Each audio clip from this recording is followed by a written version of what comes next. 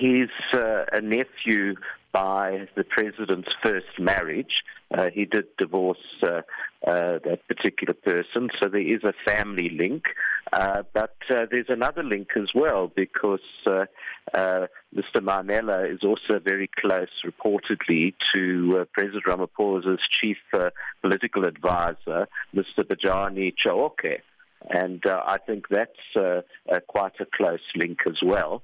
And obviously, I wouldn't expect the president to know about particular deals with Gauteng hospitals, but what we do need to know is whether perhaps any of this money that was made from these deals found its way to the ANC. So, all these contracts reportedly signed off by the Tembisa Hospital CEO instead of going out to tender. Is that correct? Well, it's very suspicious that every single one, and I checked all of them, are below 500,000 Rand. Now, we know that if it's below 500,000 Rand, they don't have to go out to tender, and the hospital CEO can just sign them off. So, we found out, of course, that 36 million Rand was made for 12 companies owed by Mr. Mamela in a 1-month period last year at Tembisa Hospital. So I asked the question, these 12 companies, what contracts do they get over a 3-year period for all Gauteng hospitals? And it turns out that the vast majority of these contracts were at Tembisa Hospital over a 3-year period, a huge amount of money, and they didn't go out to tender. They were all suspiciously under 500,000 Rand, which is what they call split billing.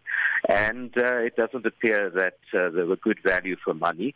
And it doesn't appear that these are real companies that make real things. If you do a Google search of them, you find very little of them. Such a huge amount of money, 380 million Rand of money, you think would go to companies that you could find on a website, that you could find their head office. And it turns out that 9 out of the 12 companies actually all operate from one single premises. So I think it's very fishy. It needs to be investigated. And the other thing is that they weren't registered, according to the official reply I got from the Gauteng Health Department. They weren't registered with the South African Health Products Regulatory Authority. Now, you can only legally sell medical products if you're registered with SAHPRA. So I've written to SAHPRA, and they've already responded, in fact, to say that they are investigating.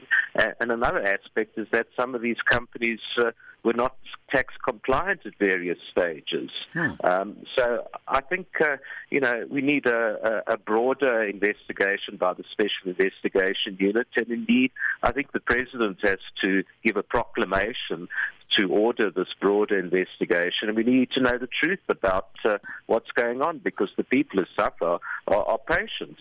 This is money that should be used for treatments at our public hospitals. If, it's spent badly on products that we don't even know that they've been delivered, or, that they got good value for them. I suspect they weren't good value.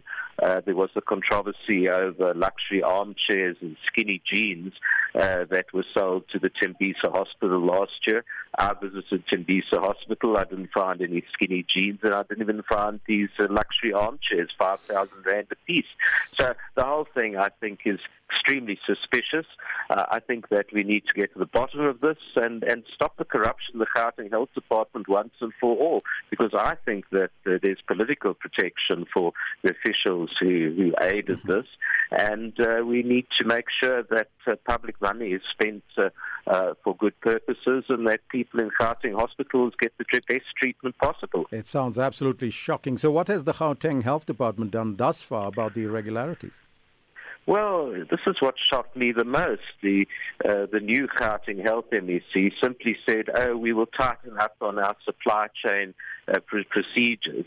She didn't say anything about blacklisting these companies, which I think is what should be done. And she didn't say anything about disciplining the officials who allowed this to happen. So I think the pathetic response of the new health MEC, I think, needs to be challenged, which I will be doing in the Gauteng Provincial Legislature. I've already referred these companies to SAHPRA because they're not registered with that authority.